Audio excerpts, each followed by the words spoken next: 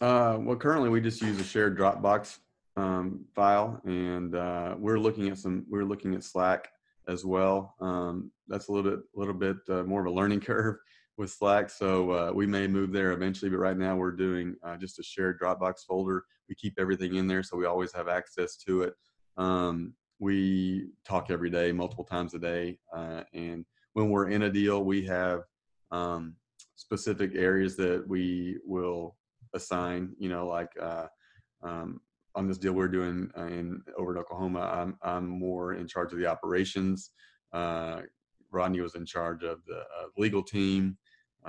Carl was in charge of investor relations, and so we just kind of divide and conquer. Nice.